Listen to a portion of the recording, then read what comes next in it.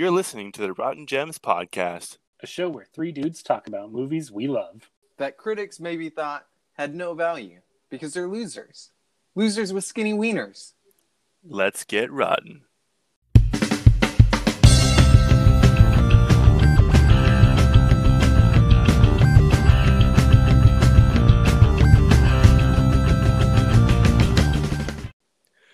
If you're still listening, whether it's on purpose or like you put this podcast on to see what it was all about, and then you decided that we're lame and you're going to stop listening, but just then your oven timer beeped because you were cooking a nice lasagna, and rather than stop this, you chose to go pull it out of the oven instead, well, we thank you. And who exactly is we? Well, let me introduce you to my co-host. I'm Keenan. And I'm Marcus. And I am Brett. And I am Laz.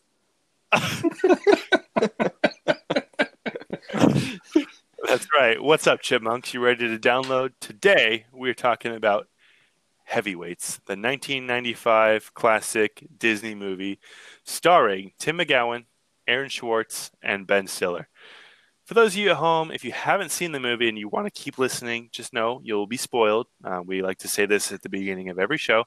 But granted, this is a movie that came out in 1995. So here's your spoiler warning for a 25-year-old movie. I said beating. Movie. 25-year-old movie. Now, Keenan, Marcus, you guys have seen this movie, right? Oh, yeah. Definitely seen this a couple times. Yeah, same for me. Multiple viewings, for sure. I think it was a staple in my childhood. Like, I remember, like, one of the first jokes I ever made as a kid came from this movie, and it was the good old Seymour Butts line. But for those of you that haven't seen it, here is a quick synopsis of the movie Heavyweights. It's from Flixster. It says, Jerry, Aaron Schwartz, is not looking forward to his summer vacation since he'll be spending it at camp for overweight boys in order to shed pounds. Fortunately, a kind couple, the Bushkins, Jerry Stiller and Ann Muir, run the camp and make the process fun and relaxed. However, they're soon forced to declare bankruptcy and sell the camp to Tony Perkis, Ben Stiller, a fitness fanatic who turns the camp into a living nightmare of over-the-top training. But the kids plan to fight back.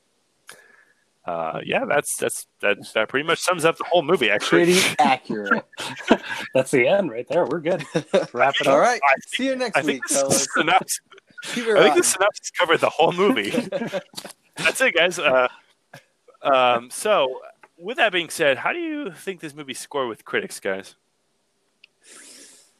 I mean, it should have scored in the high 90s.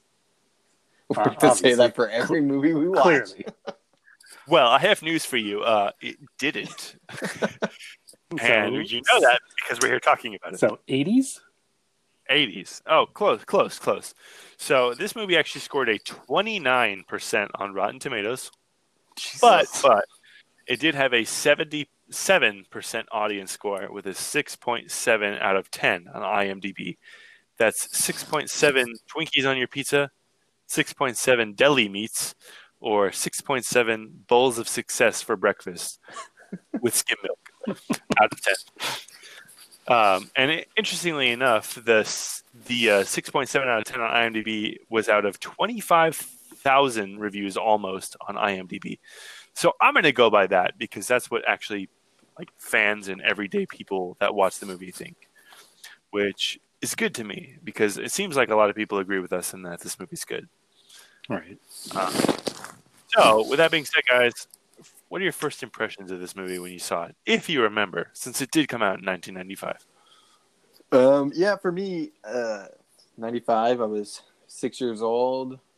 So I definitely do not remember the first time I've seen it. Like I said, I watched it multiple times when I was a child. It was just one of those things. Probably, I'm sure it was constantly on like the Disney Channel or something. I don't think we ever owned it. But I mean, it's got so many things that just like constantly make you laugh. I was watching it. I was so pleasantly surprised at how funny it was rewatching it in my 30s. What about you, Keenan? What do you think?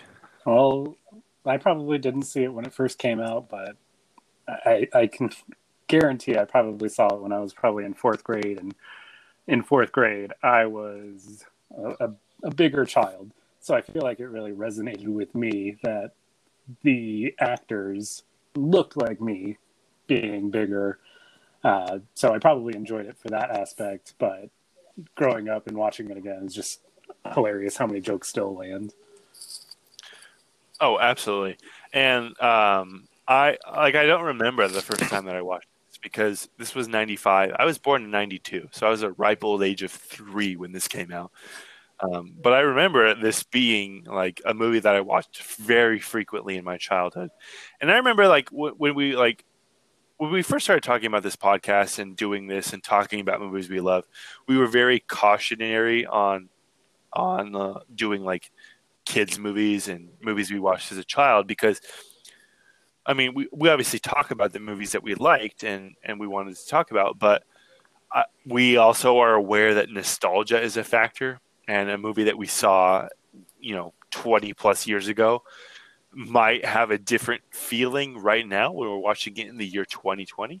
So but this movie just like surpassed like, no, we have to talk about Heavyweights. It was a good one. So like to me, this is probably one of, if not my favorite Disney movie of all time, because it is a Disney movie. It's funny because I actually was gifted this movie for Christmas of last year, and I was so excited. 28-year-old me, well, I was 27 at the time. 27-year-old me was so excited to unwrap this. I was like, "Oh my gosh, I love this movie! I can't wait to watch it again." And I actually, sadly, never did until we rewatched it for this. But I was just so glad to get it. And then you demanded a new gift when you realized it was going to be on Disney Plus. Yeah. So what kind of bullshit is this? That's the thing, is I have Disney Plus, but like I still felt like I had to watch the DVD version for some reason. It's just more pure that way. It just feels right, I don't know. I actually went to the local library and rented it on VHS to make sure I got the original. The real 90s experience. Totally. And what's funny is I was like looking up this movie again, just like looking for facts and stuff to talk about this.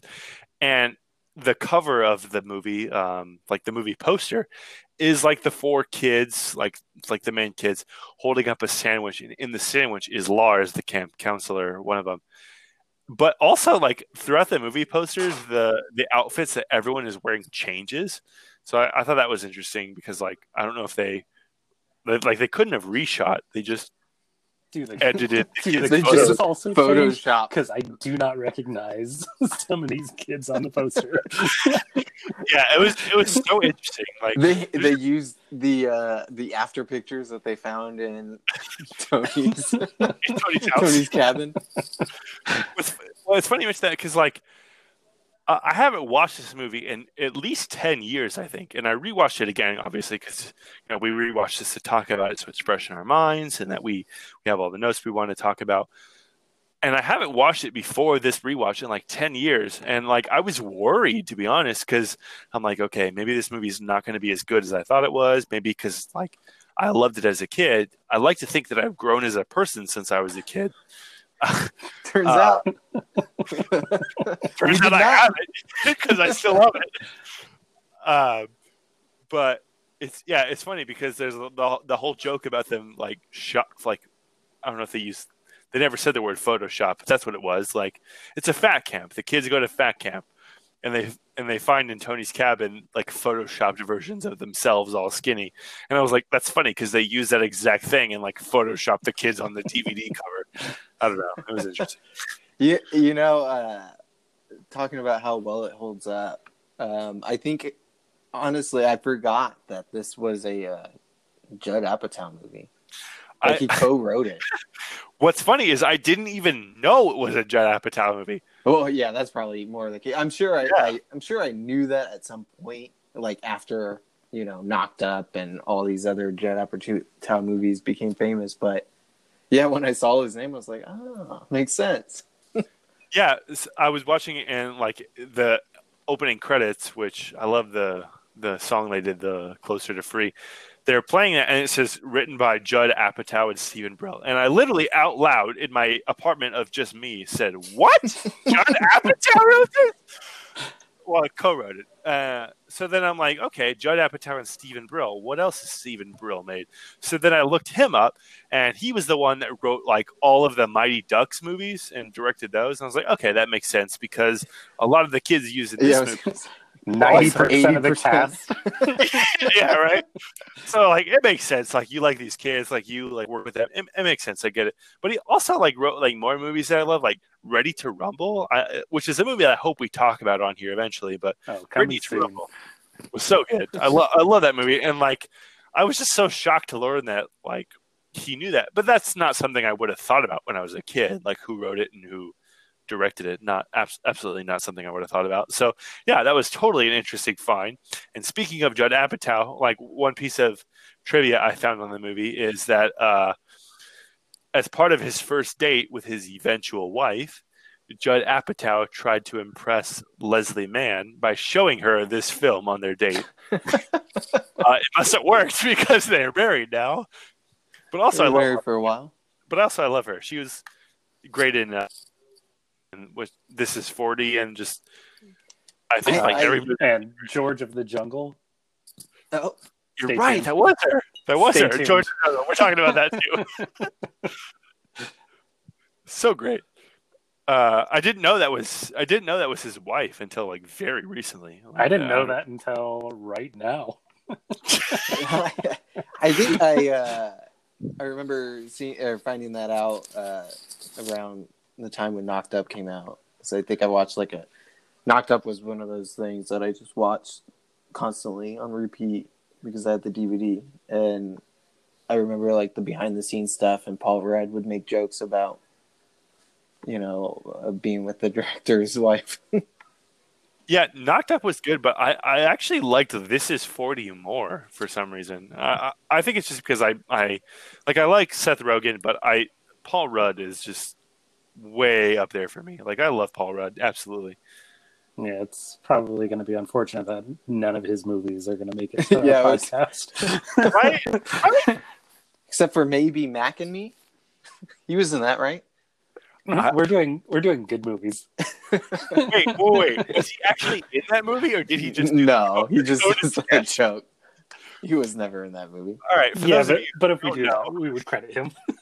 Yeah, for those of you who don't know what we're talking about, so Paul Rudd has this running joke whenever he goes on Conan to promote his movies. He always is like, all right, here's a clip of our movie that we made or whatever. Like he's promoting Ant-Man or This Is 40 or something. And every single time he goes on there, he just plays the same clip from the movie Back in Me. Like look up Paul Rudd Conan, and you'll find this video. It is like one of the greatest comedic moments I could think of. Paul Rudd is just a genius. We love you, Paul. We love you, Paul. And look at all of us here making a podcast. Who would have thought? Who would have thought? Not me. But no, speaking of Judd Apatow, like, yeah, he made the film, co-wrote it. That's great.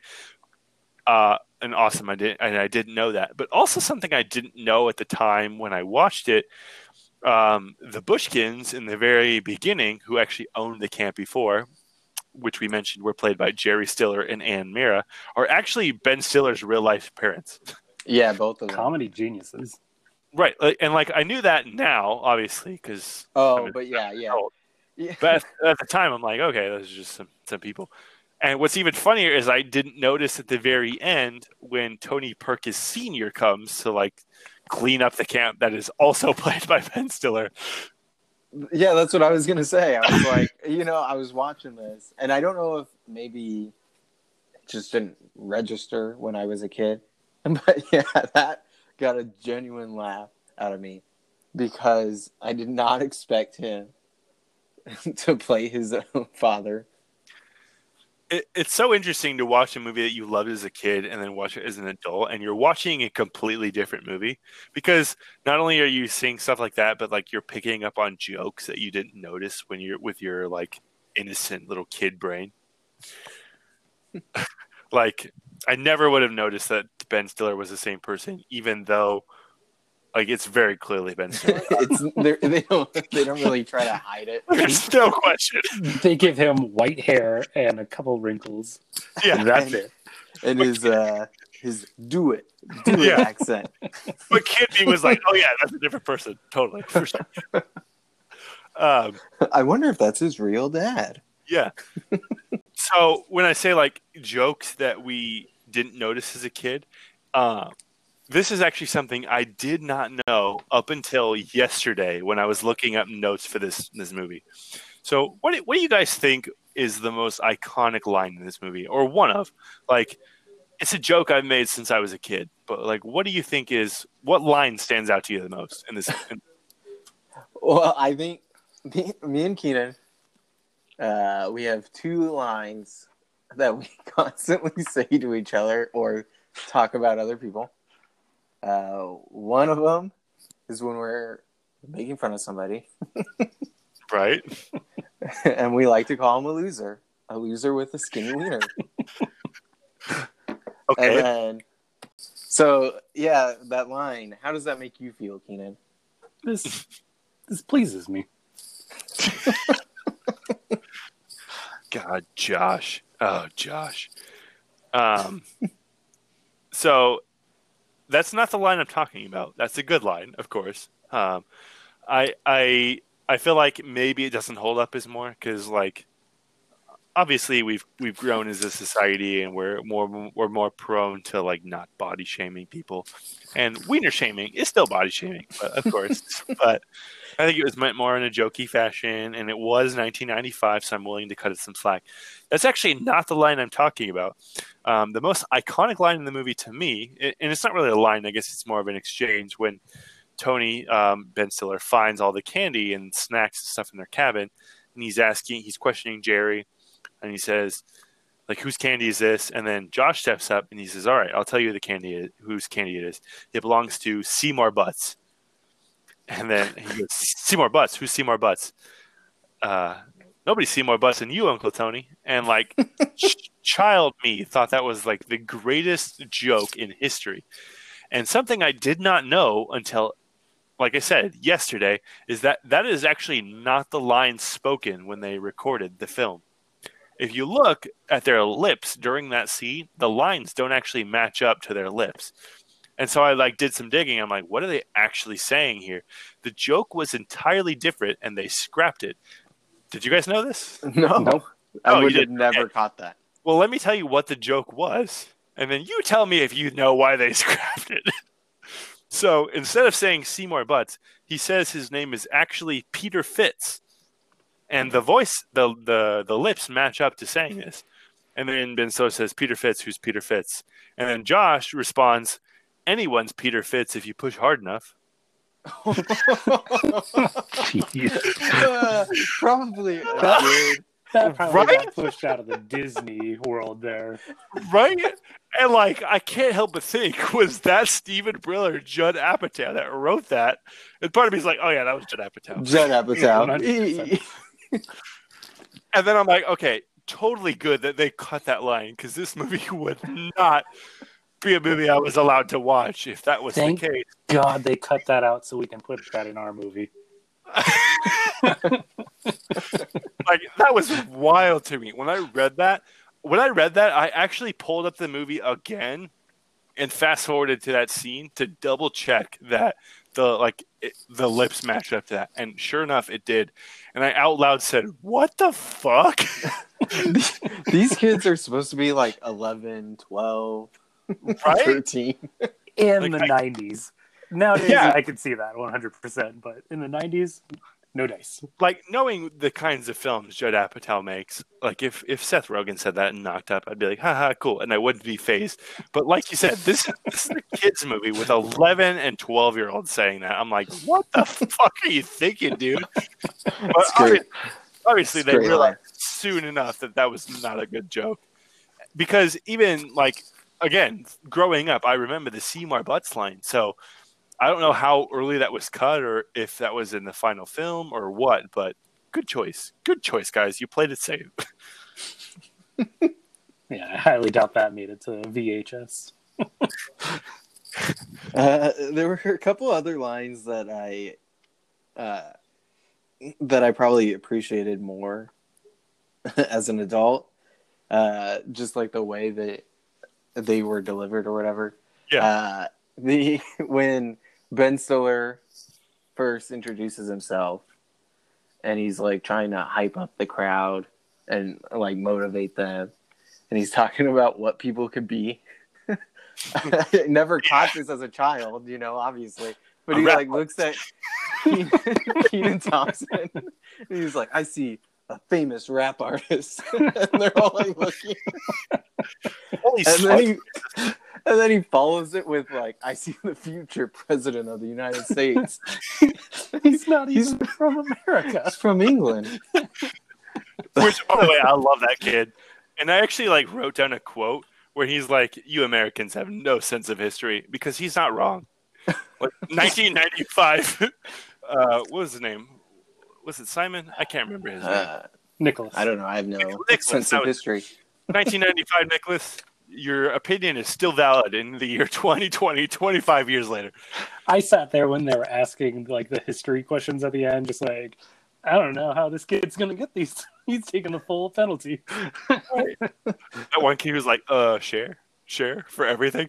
And then like you take one look at him and like, yeah, no, looking at you, you would have answered that for sure. Like they cast your role perfectly.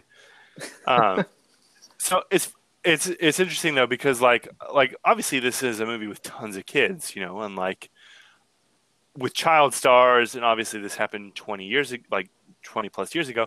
I was like curious, and I wanted to see like what all these kids are up to today.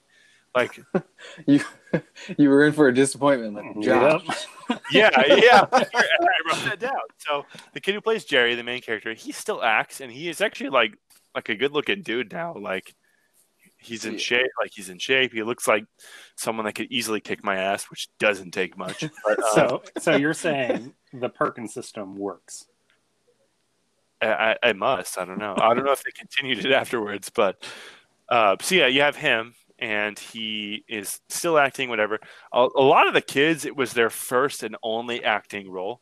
A lot of them we also talked about when also like in like the Mighty Ducks and whatnot. Like maybe even all three of them. To me, the Mighty Ducks, like I watched 3 movies, but they just blend together to me as one movie in my head. I think I need to rewatch those. But I know that they reuse a lot of the cast, obviously, because if you're a director and you work with kids and like it worked out, obviously you'd want to put them in your next movie. And those are Disney movies too, so I get it. But like some of them, like one kid, the kid Sam, like he's dead now. I didn't notice that. And I was like, which one was shit. Sam? I don't know how to describe him other than Sam. He was like a the bigger kid. The fat kid, the big kid with braces. He had braces, and I don't know how to describe him because they purposely were like, oh yeah, let's make a fat camp. So I can't be like the bigger kid with braces, but he had kind of like a flat top with spiked hair in the front. Was he the guy that worked for Tony? No, he was a kid, one of the campers. Oh, okay. I know who you're talking about, but no, that's not him.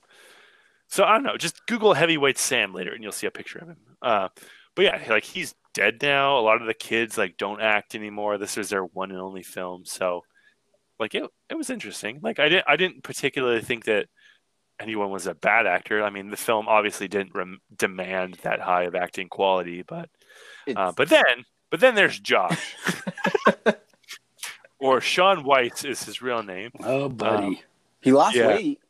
He lost weight, but so, he's got that going for him. But the reason he lost weight, he on January 28th, 2020, Sean Weiss, who played Josh in the movie, was arrested for burglary and being under the influence of meth.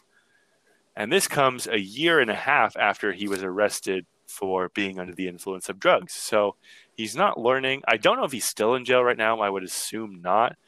But like, I just remember seeing a report of this guy like many months ago, probably right when he was arrested. Like, oh, that's the kid from Heavyweights. Wow, like what happened to him? It's a shame. That's what happened. Not even once. Yeah.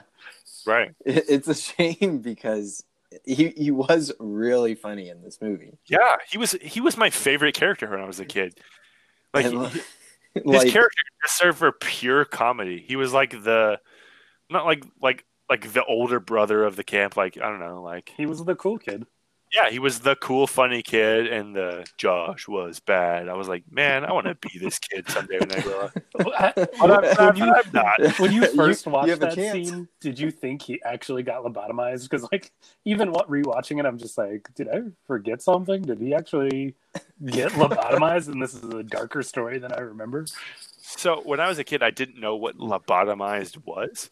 I just thought like they mess with him, and I remember that scene being scary. So like when I was a kid, I thought that scene was scary. I must have been really young when I watched this scene, but then I was like, oh, okay. So lobotomy—that's not a thing I would have known when I was a child. Speaking of the kids, though, it's a real shame we never see Kenan Thompson again. Yeah, Yeah. what's he up to? Whatever happened to that guy? Yeah.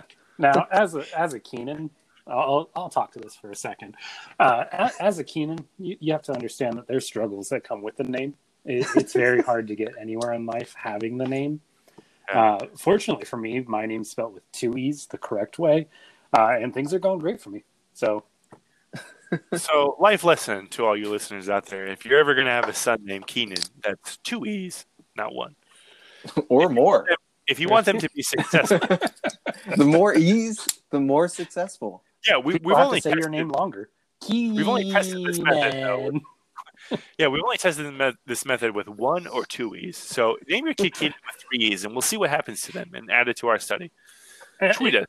Even if somebody wants to go like, I don't know, like 20 E's, then we can find an average and then eventually find out what the right amount of E's is. Definitely. So yeah, speaking of Kenan Thompson, let's talk about the cast. So some of them are most of them are kids, obviously, and then some of them are still in stuff. Lars was probably one of my favorite characters in the movie. He hasn't been in much. I think he was like a writer director. I looked at a picture of him now, and I would not have recognized him if I didn't know that was the actor. I don't know how many people are going to get this reference. I think Keenan will. I watched like a YouTube show called Draw with Jazza, and that's exactly what Lars looks like. I feel like they're like, what is it? Split at birth, separated at birth. When you say what Lars looks like, are you talking about during the time of the film? That was his father, probably.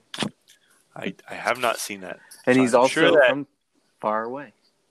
I'm sure that those of you who've seen it are laughing hysterically right now at our hilarious comment. Oh yeah, they. We should probably take a moment for the laughter to subside. Yeah. 3, Should we add the 2, laugh track? 1. All right, next joke. Go.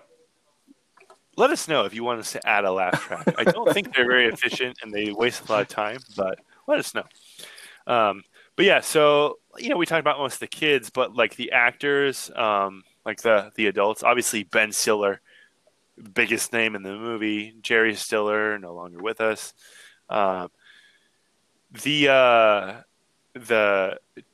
other camp counselor, Tim, this guy, I didn't realize who that was until I looked it up now. Classy mother effer Paul Feig. Paul Feig? I'm like, what the heck? That's you? And I'm like, oh my gosh, I totally see it. Why did I not notice that was him? Probably because he doesn't have any gray hair. Or he's not wearing a suit. True. He's always wearing suits. Like I watched the entire movie and it never clicked that was Paul Feig until afterwards, and I looked up the cast. I'm like, are you kidding me? How did I not see that?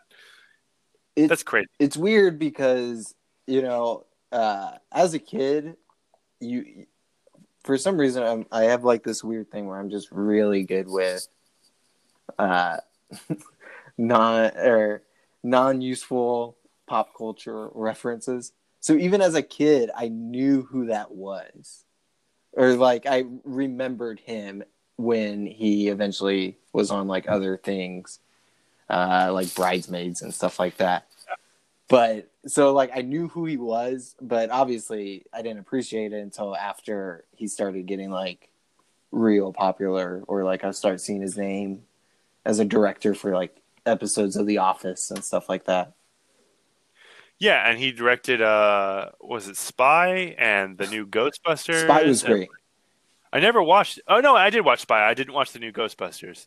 Not because I'm against it or anything. I just never watched it. I've watched bits and pieces of it. I've heard it's not very good, or like it wasn't. It didn't blow me away. You know. Right, right. And that's the thing is like I said, I'm not against it. I'm not against people remaking movies and having a new idea for it. I mean, there's like a writer or poet or something that says like there's no new content under the sun. So basically, like it's just people recycling the same ideas over and over again to people who haven't heard them before, or even if it's a direct remake. Except for a podcast that rewatches movies that critics thought were bad and we disagree with. Totally original Super. idea, and nothing else exists out there at all. Don't go look. Don't go look up Underrated, which is what we were thinking about naming this first. or Don't plug them. Don't plug them in our podcast. You know what? To be fair, I haven't listened to them at all, and I don't know if any of our content is the same. I just thought that we had the same premise, so Just know that there we go. we're funnier. Which Perhaps. may or may not be true. Yeah. Just take our word for it. Who knows? Who knows, really? But one more note I had here I wanted to talk about. It's something that I absolutely did not and never would have picked up as a kid. But when I watched it again, it actually made me laugh out loud. And it's when Tony is forcing the kids to do the hike on the mountain. He's like trying to like hype him up, and he gives his speech, and he says something like, he actually wrote it down. He's like, "Did you ever hear the story of Icarus, who continually rolled the ball up the hill, but when he got too close, the ball melted in the heat of the sun? You're all like Icarus." And like adult me was like, "What? I think you're mixing up some stories here." I don't think that's right. But kid me was like, "Oh yeah, that makes sense, totally." So then I was like, "Okay, someone had to have written something about this." So I looked it up. And there was a piece of trivia on it. It says, the story Tony tells the boys during the hike is actually a confused mix of the myths of Icarus and Sisyphus. Sisyphus was a Greek king who tricked the gods on several occasions. As punishment, upon his death, he was forced to roll a boulder up a hill for all of eternity. But before he could reach the top of the hill, the boulder would roll back down and he would have to start all over. Now, Icarus was a young man who tried to escape an island prison with his father, Daedalus, by making wings out of feathers and wax. Despite his father's warnings, Icarus flew too close to the sun, his wings melted, and he fell to his death. So, again, kid me didn't go through the Greek mythology unit in history and didn't know what this was talking about, but adult me sees the humor in it. So that's why I'm really wanting to go back and watch a lot of Disney movies I watched as a kid again to see if there's just things I missed, because I'm sure there has to be. I want to disagree with you, but as an American, I don't know history that well. So I'll have to take your word on this one. It's true. Nicholas, you were so right. Nailed it. Nailed it, buddy. Awesome. All right, guys. That's all I have to talk about here, unless you guys wanted to add anything else before we move on to our next segment. I did have one problem with the movie. So there's a scene where they're all like talking after going into Tony's cabin, sneaking in, and they hear a rapper, like a food rapper, and it's a kid in a bathroom stall. And in the scene, it shows his feet under the stall. Oh, yeah.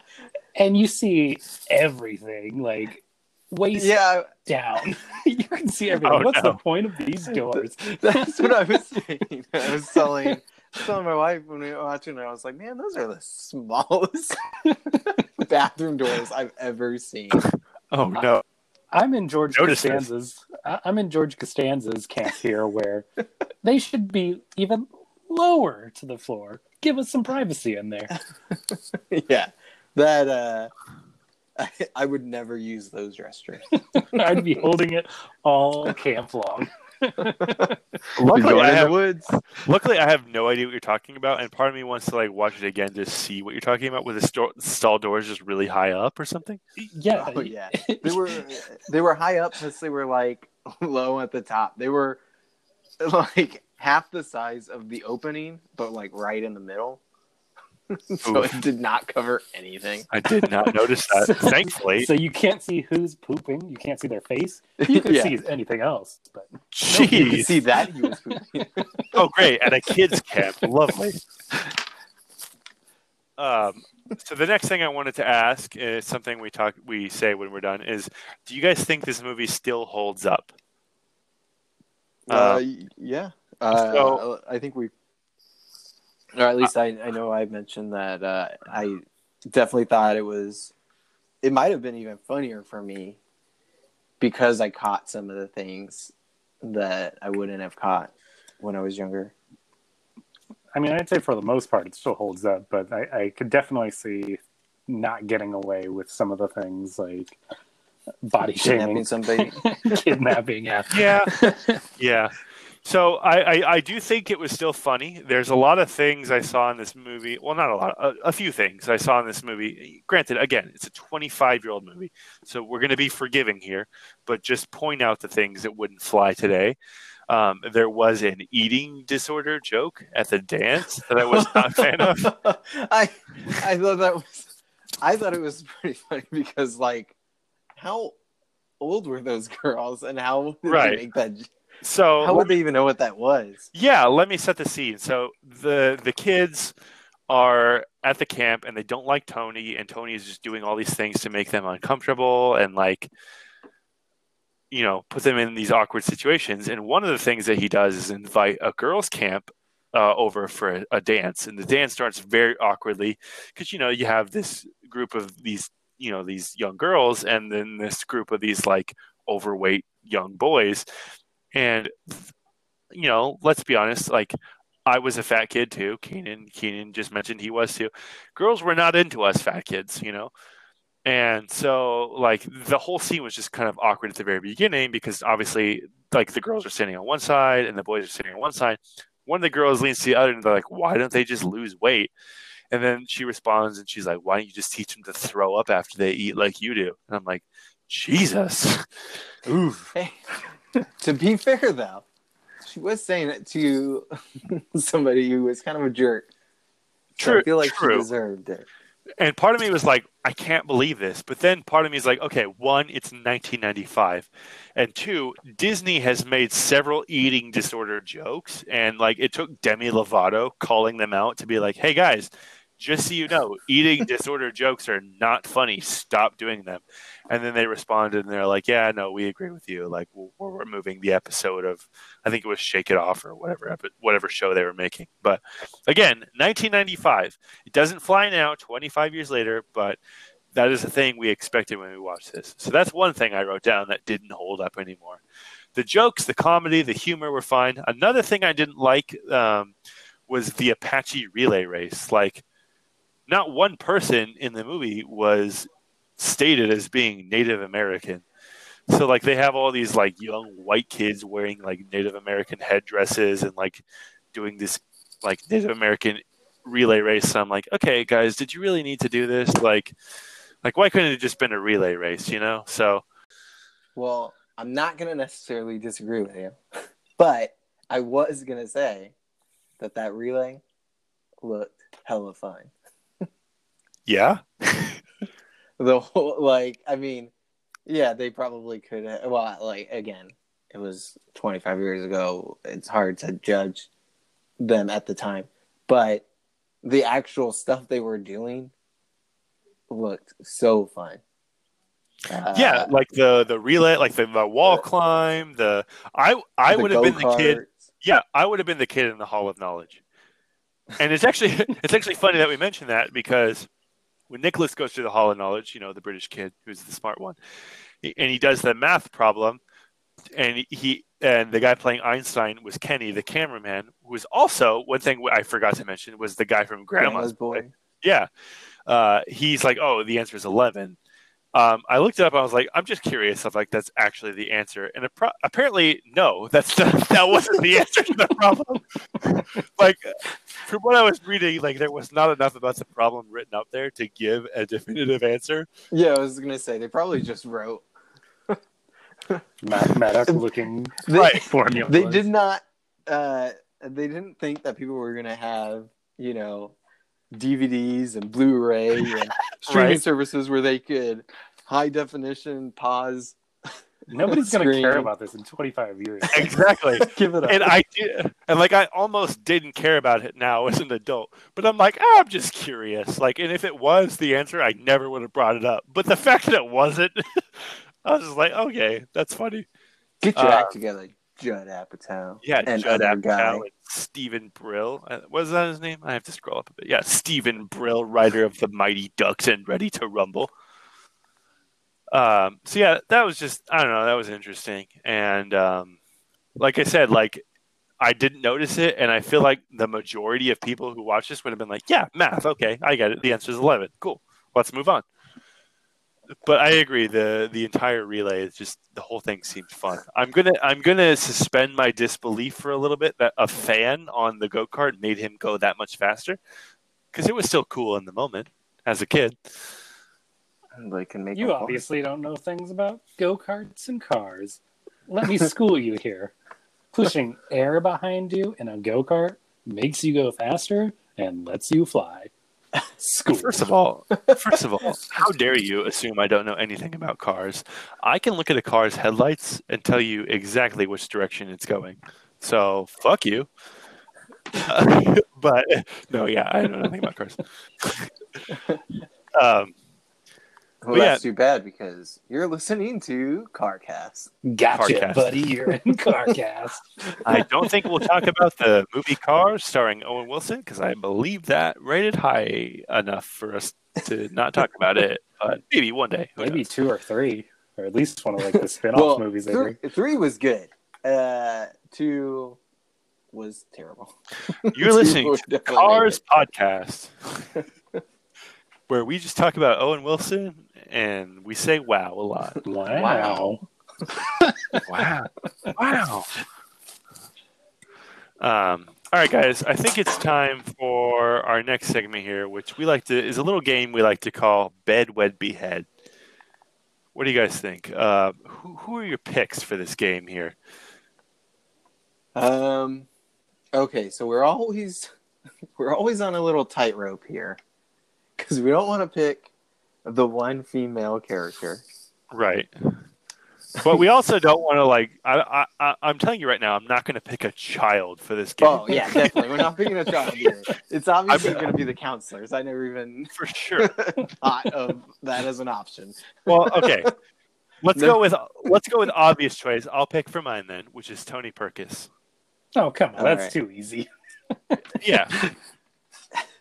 All right.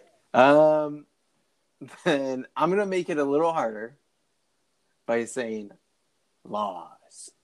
All right. Then I'm going to go with Kenny, the camera operator. Ooh, this is hard. Okay, let me pause and just say, I as an adult now, my favorite quote in the movie actually came from Lars. Don't pee in the water. Don't drink the water. He peed in it. I laughed so hard at that. One thing that always gets me that Lars says is like when they're taking the before pictures, and I think it's Josh or maybe Keenan Thompson. Oh yeah, it's like putting their butt on it. You broke my camera. broken my camera. Yeah. All right. So we got Tony Perkis, Lars, and Kenny the cameraman. What do you guys think? That is hard. You know what? I've gone first the last 2 episodes, I think. So I'm gonna let somebody else go first. All right, Keenan, what do you think? All right. So obviously, I'm going to behead Tony. Understandable. I can't deal with that amount of psycho. Now this is where it gets interesting. So I'm going to have to say bed Lars and wed Kenny the camera operator. Okay, I agree, but I want to make sure that we have the same reasoning. So what is your reasoning there? Well, Lars, he's got a rockin' body. Let's be honest. Sure, for sure. Absolutely, yeah. Kenny, the camera operator, he sticks it out. He was there the entire camp, even though he wasn't getting paid by the psychotic owner, Tony.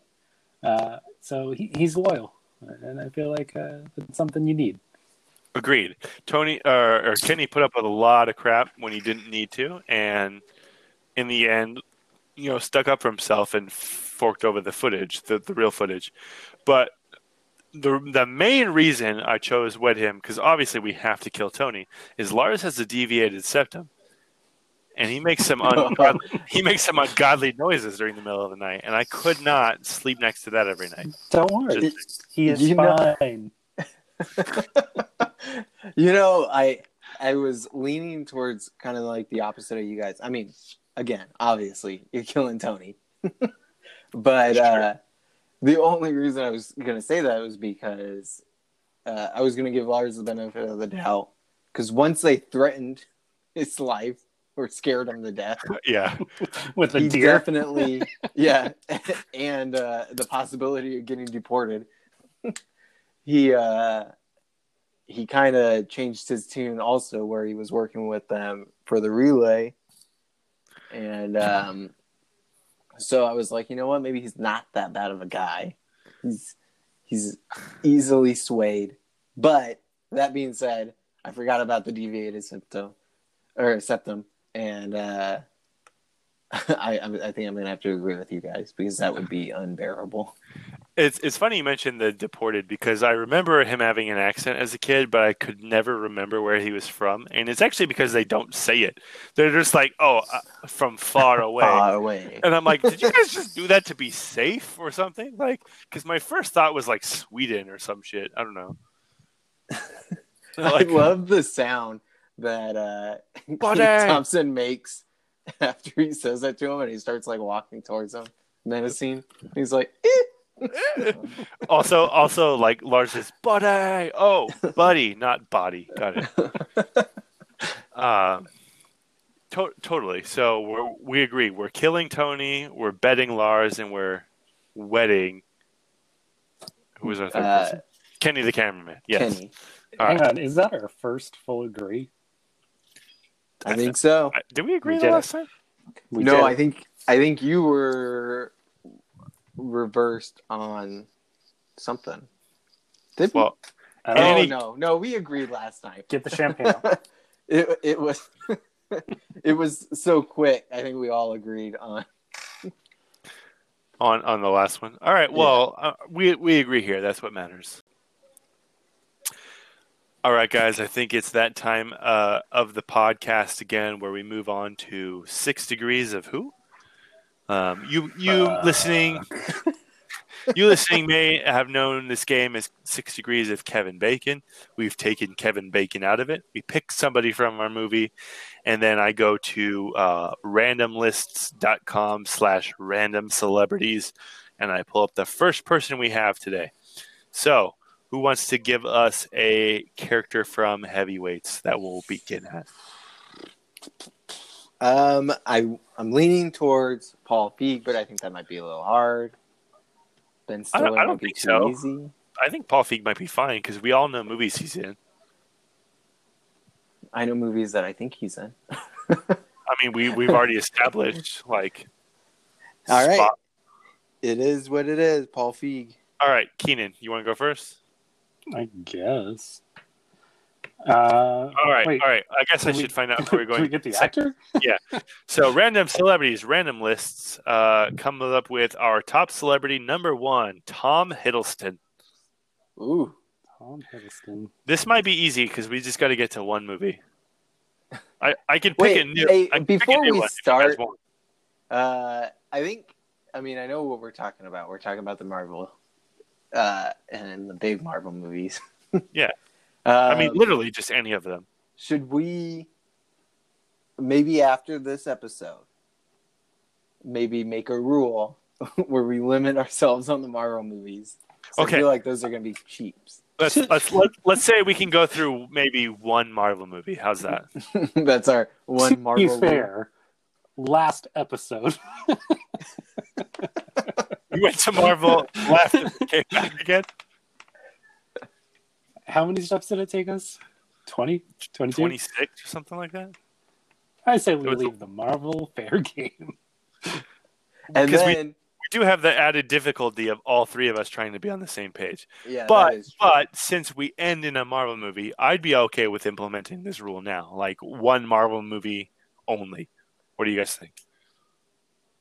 Okay, I can agree with that. right. Especially, yeah, like you said, especially when it comes to if the actor at the end is in a Marvel movie. All right. So we'll say, all right, we're going Paul Feig to Tom Hiddleston with limiting to one Marvel movie. Keenan, you're up. Whew. All right. Let's go Paul Feig to Knocked Up with Seth Rogen. No. Yeah, no, that's too easy if I go the other way. Deal. Oh, yeah, I know who you're going to go with. All right. Brett, do you want to go? I think you go after Keenan. I think that's the way we've always done it, but I could be wrong. But let's just say you go after Keenan. All right, then I will take it. Seth Rogen. There's obviously a ton of ways you can go with this. I'm going to say he was in Pineapple Express with James Franco. Ooh, okay. James Franco was in so many movies. Jeez. Like so many movies, yet I can't think of one. I think that's what gets frustrating when we're doing this, is that it's like, it's just too many options. All right, let's go. I mean, he was also in Pineapple Express, but let's change movies a bit here. We'll go James Franco to This Is the End with Jonah Hill. Jonah Hill. Or no, I said he was also in Pineapple Express. He was not in Pineapple Express. But again, all those movies blend together. He was in Pineapple Express too. He played Woody Hill. He was in. Okay, my brain thought Pineapple Express, but my brain also sees Superbad, and Pineapple Express is very similar movies, and Jonah Hill was in Superbad. So that is what I was talking about. But in any case, it's Jonah Hill. All right. Jonah Hill was in 21 Jump Street with Channing Tatum. Tatum. Okay, we're already almost there. So I see. Don't put that on us. I see a way out of this. I'm just curious if we Marcus could have been out of this in 3 steps. We could have. I already see a way out of this if Marcus does. Last week I knew what you were going. This week, not so much. No. But, I'll tell you after. Yeah. I think there's probably two major ones. Two major routes I could go, and I'm probably going to pick the wrong one. But I'm going to say he was in Wolf of Wall Street with Leonardo DiCaprio. Okay, not the way I was going, but also works because I'm going to take it sort of the way I was going, and I'm going to go Leonardo DiCaprio was in Django Unchained with Samuel L. Jackson.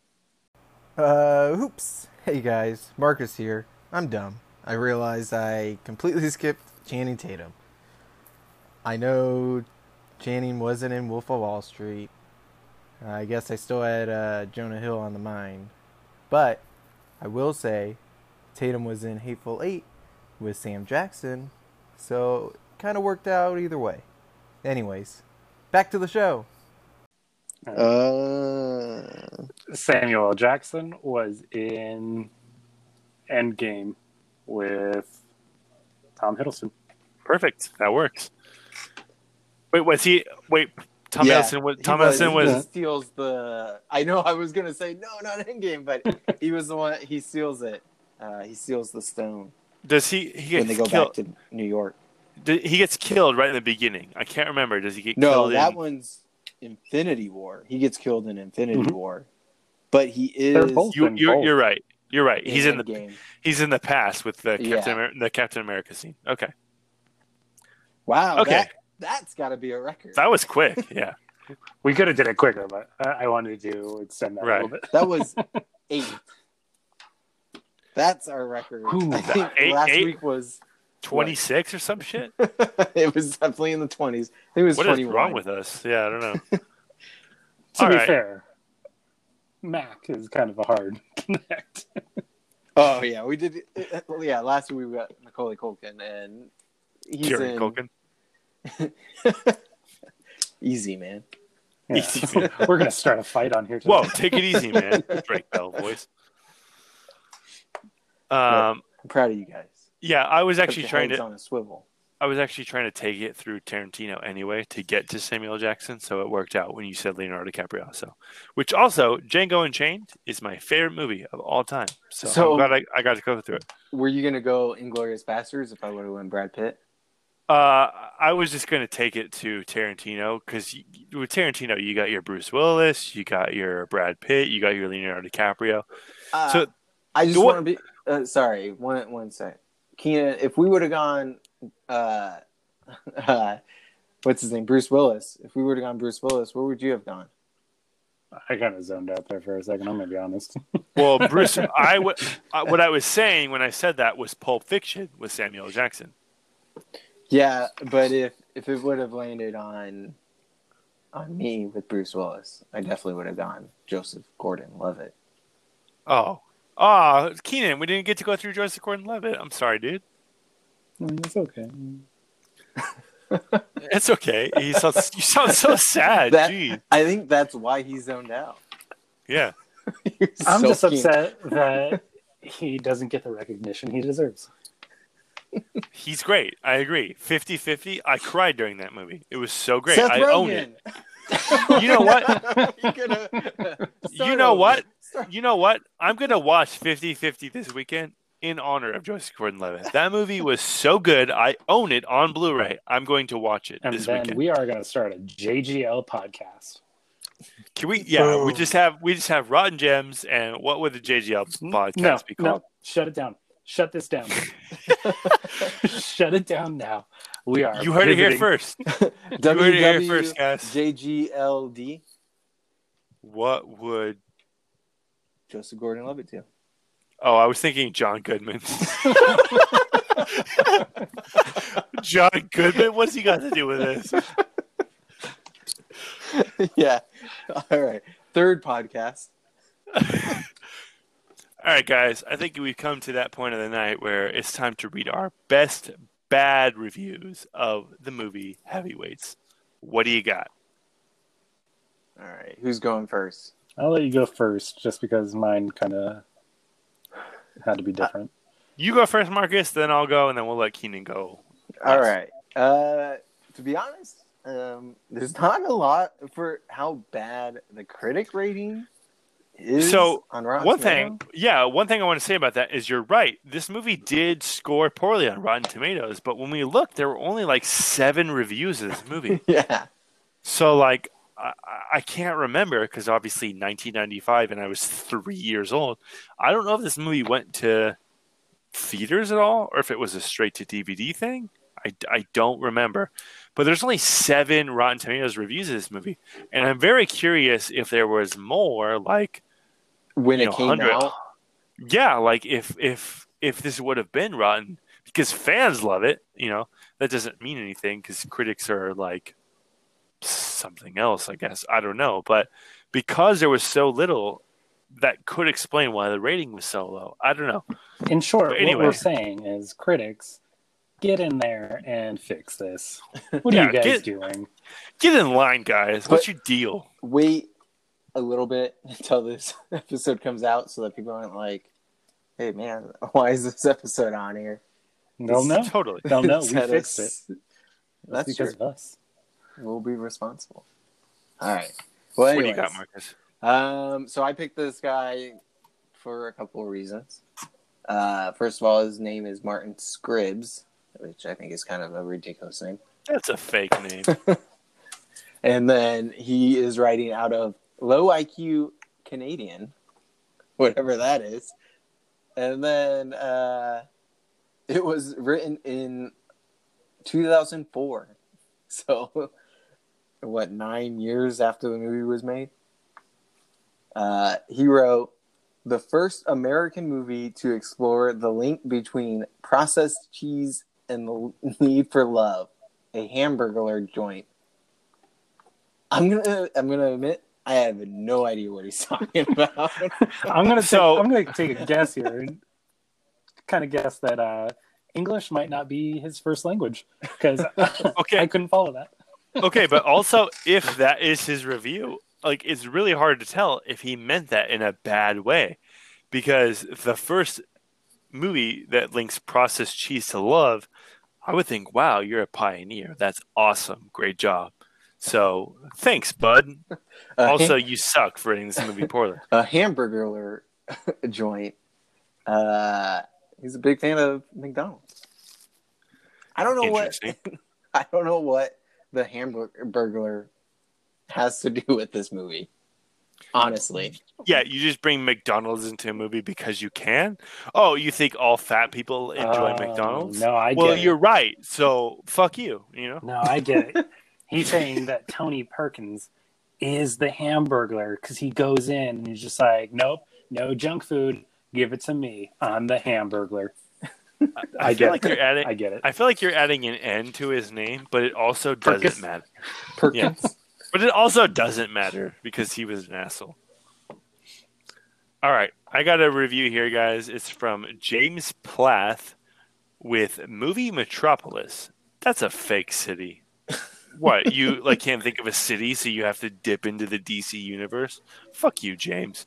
Anyway, James Plath with Movie Metropolis says, a throwaway to the early Disney live-action films that coasted on their premises and were content to provide lightweight entertainment and nothing more. First of all, James, fuck you. Fuck you. Second of all, lightweight entertainment. Did you literally not see what the movie is called? It's called Heavyweights, bro. Get with the times, bro. And also, this movie was a gem. I don't know what you're talking about. Go back to your fake city, James, and enjoy. Also, I feel really bad saying all of this because he was a critic in 1995, and I would just feel like really hurt as a person to know that he's not reviewing movies anymore. So maybe next time, guys, let's do a movie that's like closer to current. I don't know. What do you guys think? Yeah, I would never make fun of a reviewer who has passed away. I would hate that. Shit, did this guy pass away and I didn't know it? Well, I'm just saying, definitely don't go back to the last 2 episodes and listen to my reviews. Oh, yeah. Definitely not. I don't know if I want to do mine now. What do you got, Keaton? What do you got? Well, You'd be a real a-hole. Well, as we stated, not many reviews on Rotten Tomatoes. So I actually had to go to another source just to get a bad review here. So I actually went in to the Amazon reviews to find a 1-star review of this movie. Just from JL, titled Excessive Foul Language. And he says, was sad to see a movie produced by Walt Disney Pictures that would contain such language and questionable content. I faintly recall seeing it as a kid and was just surprised seeing it now as an adult. I don't know if I watched the same movie that this person did because maybe the word damn got dropped like 3 times, but outside of that... What? What kind of review is this? Okay. They say Seymour Butts. So butts offends you, and if not butts, then like you said, they say damn and they say ass once. Maybe hell. Wow. Maybe hell if you're pushing it. Wow, dude. What are you doing? What rock do you live under? Oh, and also fat. Fat is a bad word. True. But also, did Amazon exist when this movie came out? You got this from Amazon reviews, so this had to come years later. This was from 2013. Okay. So, guy of the year 2013 is uncomfortable with the words "damn" and "ass." What is wrong with you, JL? If that even is your real name. Damn, dude, stop being an ass. Hell. Nice. All right, guys. Well, thanks for joining us again. That is Heavyweights, the 1995 film, which again scored 29% on Rotten Tomatoes. Yes, critics believe that Michael Bay's Transformers was better than this movie, which again scored 58% on Rotten Tomatoes. That's 58. Wah, wah, wah, wah, wah, wah. We don't get it. We hope you don't either. But I do want to leave you with this, guys. In the words of our favorite camp counselor, Pat Finley, if we start respecting ourselves, nobody can touch us. So go out there, respect yourself, and nobody can touch you. That's really the point of this. Join us next time when we talk about the movie Land of the Lost, starring Will Ferrell. Until then, what do we say, fellas? Be as rotten as you want to be. We're still figuring out the end here. What exactly did you say? You, as long as you are as rotten as you can be, nobody can touch you. I think the line is "Stay rotten, all you gems." But yeah, we're working on it. All right, guys. See ya. See ya. All right. Rotten.